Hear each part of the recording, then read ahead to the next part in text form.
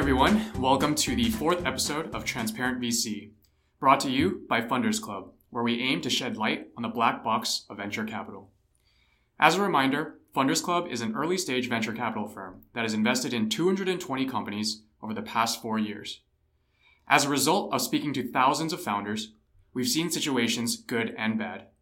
And while most of the time things go well, we've seen misalignment between investors and founders where terms don't go as planned. I'm Kevin Lee, and I'm here with Jared Engelberg. Hello, everyone. So today, go ahead, Kevin. Yeah, and today the topic of our podcast is what happens when your company is running out of cash and you need to or should raise financing to continue to grow the business.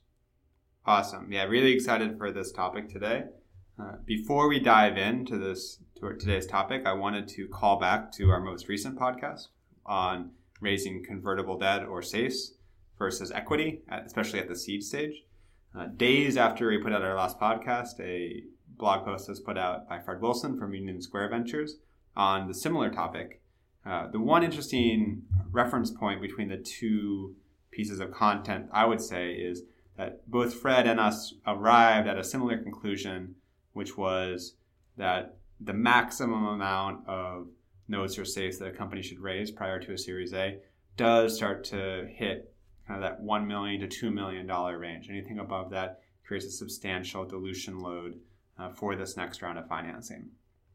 I encourage you to read that post and obviously go back and listen to our podcast number 3 if you have not, especially around, there's a section in that podcast laying out a very specific mathematical example of how notes and safes work relative to an equity round. So switching gears and talking about today's topic, really excited to discuss this with you all. It's something that we see happen quite a bit, and that is the following. A company is ready to go out to raise a pursuant round of financing, most notably an equity round of financing, probably a company that has raised a seed round and now going out for their Series A, but they're starting to run low on cash. And what I mean by running low on cash is that they have less than a few months of runway remaining. And what runway is the amount of cash that you have in the bank divided by the amount of cash that you are burning. Burn means like the amount of cash going out the door, net of anything that you're bringing in. The amount of cash you have in the bank divided by the amount that you're burning each month. Or said differently, after X months of runway, your business will run out of cash and presumably die. And whether you are a founder and hopefully you're not in this situation already where you are running out of cash, and we're talking, less than 6 months of runway in the bank, or if you are a founder that is, you still have the runway, but you are getting dangerously close to that 6-month figure, this podcast should be relevant for you. Yeah, exactly. I think regardless of what camp you're in currently, even if you're not yet short on runway, don't turn off the podcast quite yet, because I think hearing us talk through this and the tactics and the ways to navigate this, even for the founders who maybe necessarily haven't started to become low on cash, I think this will at least show you perhaps why you should try to not get yourself in this position. But this really more so is directed to the people who are in this position and what your options are. First of all, it happens to the best of us. We're going to get through this. Here are some ways that we've helped our companies do it. So what do we mean when we say you need cash to raise a round, right? Isn't the whole point of raising a financing so that you have more cash to operate your business? Well, it's not so simple. So let's put this in the context of a Series A or a large equity financing. The thing is, it's going to take you time to actually raise this round. This is one of the parts about financing and fundraising that kind of sucks actually for founders. It just takes time. It takes calendar time, it takes your hours, etc. And we talked about this plenty on the previous podcast about kind of the pros and cons between a convertible debt and an equity round. Definitely. And so how much time are we specifically talking about? What we are seeing conservatively between the day that you're like, okay, I'm ready to go out and start to raise money, to the day that you're issued a term sheet, which is kind of the midpoint in the process where one or more venture capitalists say, hey, I want to issue this non-binding agreement called a term sheet. which basically says we want to try to do a deal together. We've seen that process just to get to the term sheet from initiation of fundraising mindset take as long as like 2 to 3 months, right? And so then once you're at the term sheet, we already talked about last podcast, at minimum, we're seeing 4 weeks or so to get from term sheet to money in the bank. So and at maximum, we've seen that take months. So what are we really saying? All of a sudden, to even effectively do the Series A financing period, you probably need about 6 months of runway. And that's just to get the deal done, right? That's not even saying, okay, now we're sitting here 4 months into your Series A, you're down to 2 months of runway left. That means if the deal falls apart, you're probably going to run out of cash as a business. There are still negotiated points with your lead investor that you have to get through. And I assure you that if your best alternative to reaching an outcome on this deal and getting funded is dying, you're going to have much less leverage at the negotiating table with your lead investor. And that's not necessarily saying that every lead investor is going to try to prick and poke and find ways to make the deal worse for you. But there's no deal that's 100% clean. There is no 100% standard way to do an equity financing, although it's gotten better and better over time. And you want the ability to walk away from a deal if you have to. And if you don't have enough cash, you simply lose that ability. So what does that mean? We just said to do a Series A, you probably want minimum 6 months of runway. Okay. I know some of you out there are saying, well, I want to raise an equity round, but I don't have 6 months of runway. That's what we're here for. That's what we're going to be talking about today. So step one is getting back to those runway levels where you have some negotiating leverage at the table, where you're able to run an effective Series A process. What are the ways that you can increase your runway? Well, one is by cutting your burn. There's actually been a lot of good work, I think, done on this topic about how to cut burn. People like Jason Calacanis have written about this. Paul Graham obviously has a really famous post about being default alive. And I encourage you to read both of them. What we're going to be talking about today is how to increase the cash in the bank from raising additional capital ahead of raising an equity financing. Just kind of really focusing on the numerator of that equation, which is the cash in the bank. So how do you do it? First off, the goal again is to expand above 6 months of runway or more. Maybe you're down to 1 month or 2 months of runway. It happens. We've seen it happen. We've seen businesses be able to kind of pull out of that though, and successfully go on to raise equity. So by no means are you dead yet. So here's what we're thinking about, right? Okay, who are the people in the world that are most incentivized to make sure that you do not die at this point? Those people would be your existing investors. And if you've done good diligence on your existing investors before you took money from them, presumably at the seed stage, one of the questions you should be asking is, hey, are you the type of investors who are willing to follow onto your companies, even when times are hard? And secondly, why this is important to go to your existing investors first is because chances are if you have to go to outside investors who weren't part of your previous rounds and they ask you, hey, are any of your existing investors coming in? And you say no, that's an immediate red flag for these outside investors because they didn't have the visibility, they didn't have the inside information that an existing investor would have. And so they are already by default kind of outside of the inner circle. And it's just not an optimal situation. Yep, totally. So again, we're trying to bring this cash balance up. You go to your existing investors. What should you be saying to them roughly? What is the ask? The ask should not necessarily be to try to raise this new round. Rather, it's trying to expand the runway. And how do we do that? So I would typically advise you to go back to whatever the most recent terms that you raised at were and use those as a baseline, right? So if you had previously raised on a SAFE or a note, perhaps you just go back to your existing investors and say, hey, can we expand the SAFE or note with a little bit more cash? If you had previously raised on equity, it's pretty easy to amend your existing equity documents with your investor sign-off to sell more shares at the same price under the same terms. So that's definitely the structure that we're looking for, or that we typically see in these types of extensions, but that's not the whole equation. The other piece is, investors don't want to throw good money after bad, and I'll explain what that means. And two is, investors don't want to be the last money in a company before they die. Or said differently, they want to make sure that they're properly compensated for the risk that they're taking investing in you before you're going to go out for this equity round. And so a couple tactics and tools that you can use to help you when you're talking to your investors around this bridge financing or this extension of your runway financing. Number one, make sure that you understand actually what it's going to take to raise an equity financing, the Series A or whatever round your next big round is going to be.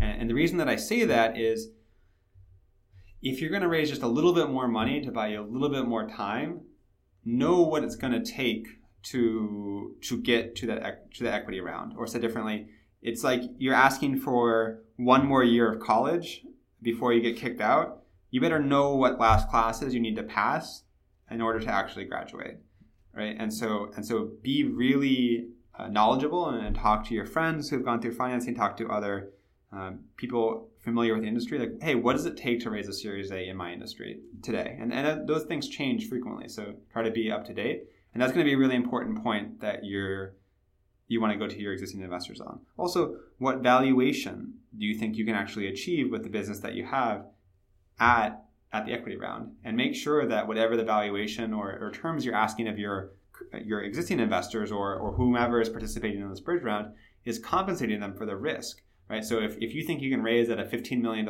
pre-money valuation at your Series A, you better be sure that those investors that are coming in to give you a little bit more cash today are getting some discount or some reduction relative to what you think the price is that you'll end up raising at, right? Because otherwise, the investors coming in this current bridge round will be paying the same price or higher than a future Series A investor, while the current investors are taking much more risk than that Series A investor, because there's some chance that you actually are not able to raise a Series A, right? And the business still dies.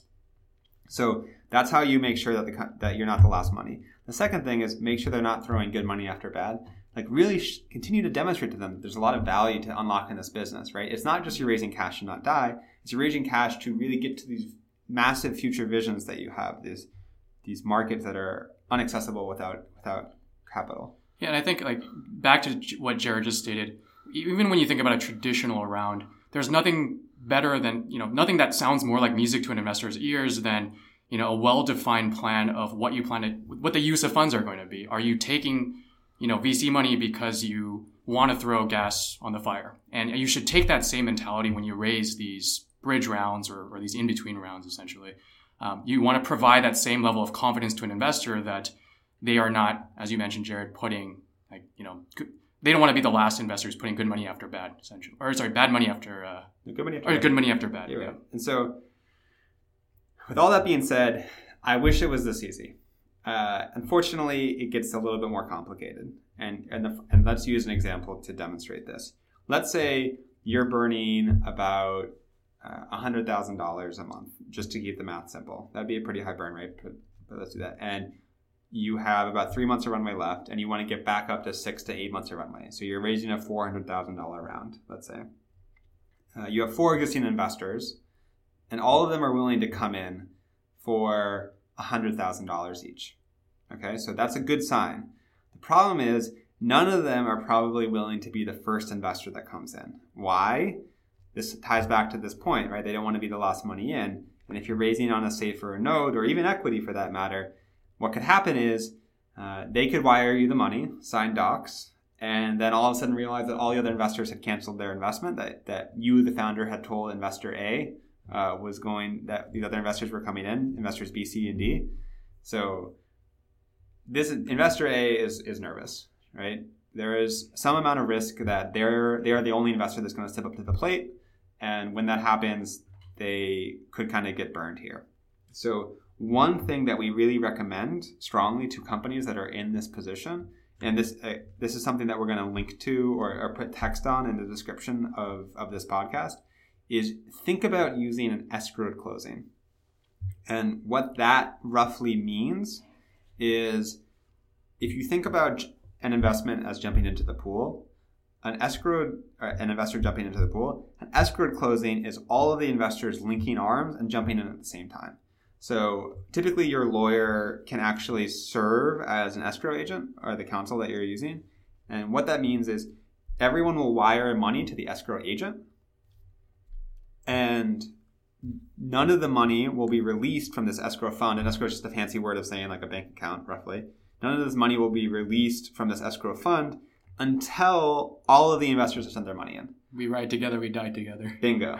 And so what's really cool about this is if you're getting pushback from your investors about them not wanting to be the one with egg stuck on their face, using this escrowed closing is a really elegant way of saying, fine, if no one else, if the people that I said are going to come in don't come in, then you don't have to invest anything. We'll send you your money back. But this is really important because it actually, it kind of creates this domino effect where other people can get in as well while still taking limited risk. They put their money where their mouth is, but they don't actually have to send it until the round comes together. So escrowed closing, is a really elegant way, I think, to address potential investor concerns about they themselves being the last money in. And if you check the text of this transcript later, we will be including some of the legal language that you might generally see for the escrow closing that Jared just mentioned. Yeah. And so that's probably the best tactical advice that we got, or one of the cool things that we've stumbled across in our time doing these types of financings. To take this all the way back up high level, because we've gotten pretty deep into the weeds here. Again, if you're in this position where you're feeling like you're running out of oxygen, right? Your runway is your oxygen. And when you're losing your oxygen, it's a lot harder to do everything. It's a lot harder to run this business. It's a lot harder to talk to investors. And so you want to rebuild this oxygen tank before you really start to show yourself to the outside world in a meaningful way. Think about doing this first, kind of solving this problem, and then starting these bigger conversations. And I think that's a really important thing. And even if you're 4 months of runway left, 6 months of runway, 8 months of runway left, there still may be a rationale for increasing your oxygen level just a little bit in these situations. Yeah, I mean, I know right now we're specifically talking kind of, and the situations we've seen obviously are kind of the post-seed round, as Jared mentioned, but I mean, one thing to note is that there's nothing shameful about raising a second seed round, right, or this bridge round. I think Tom Tunga recently came out with analysis that second seeds now represent 1 in 3 seed rounds. So they're a common way to finance an early stage startup. There's really no stigma with these rounds if you're looking for more oxygen. It's better than putting yourself in a situation where you're under 6 months of runway. Yes, totally. So, and to summarize this for everyone, you need cash to raise cash. It's kind of one of the great paradoxes of fundraising in early stage companies, and to just make sure that you have that cash. For those of you with 12, 15, 18 months of runway, remember this podcast exists. Reference it back when you need to, or just remember how gritty and difficult it can become when you start to run low, and so try to avoid the situations. As usual, if you have any other questions or you're looking for advice on how to approach this kind of situation, please feel free to reach out to any one of us, Kevin or Jared at fundersclub.com. And we're always happy to answer any questions you might have. Yeah, I think just to close the loop, one more point is just to show that this is possible, we have legitimately seen companies come back from 1 to 2 months of runway and go on to raise Series A, Series B financing, like continue to grow really effectively. So this is not the end of the road. There's much left to be done, and get after it.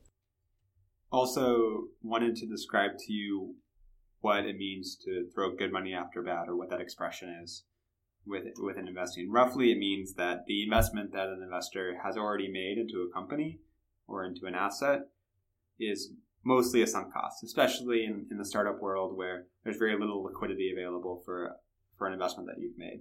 So that means that you can almost think of that money as gone, as kind of in the past, and the new investment that you're making into a company is a fresh investment, fresh capital. You almost have to put on the investor hat of someone who's never touched the company before, because some investors can be subjected to some cost bias or trying to repair a bad investment by throwing more money at the investment. And so you can help investors as a founder navigate this by continuing to focus on the future and the prospects of the business versus the past and what's happened before. Awesome. Thank you. Thanks, everyone. Stick around for the next episode of Transparent VC.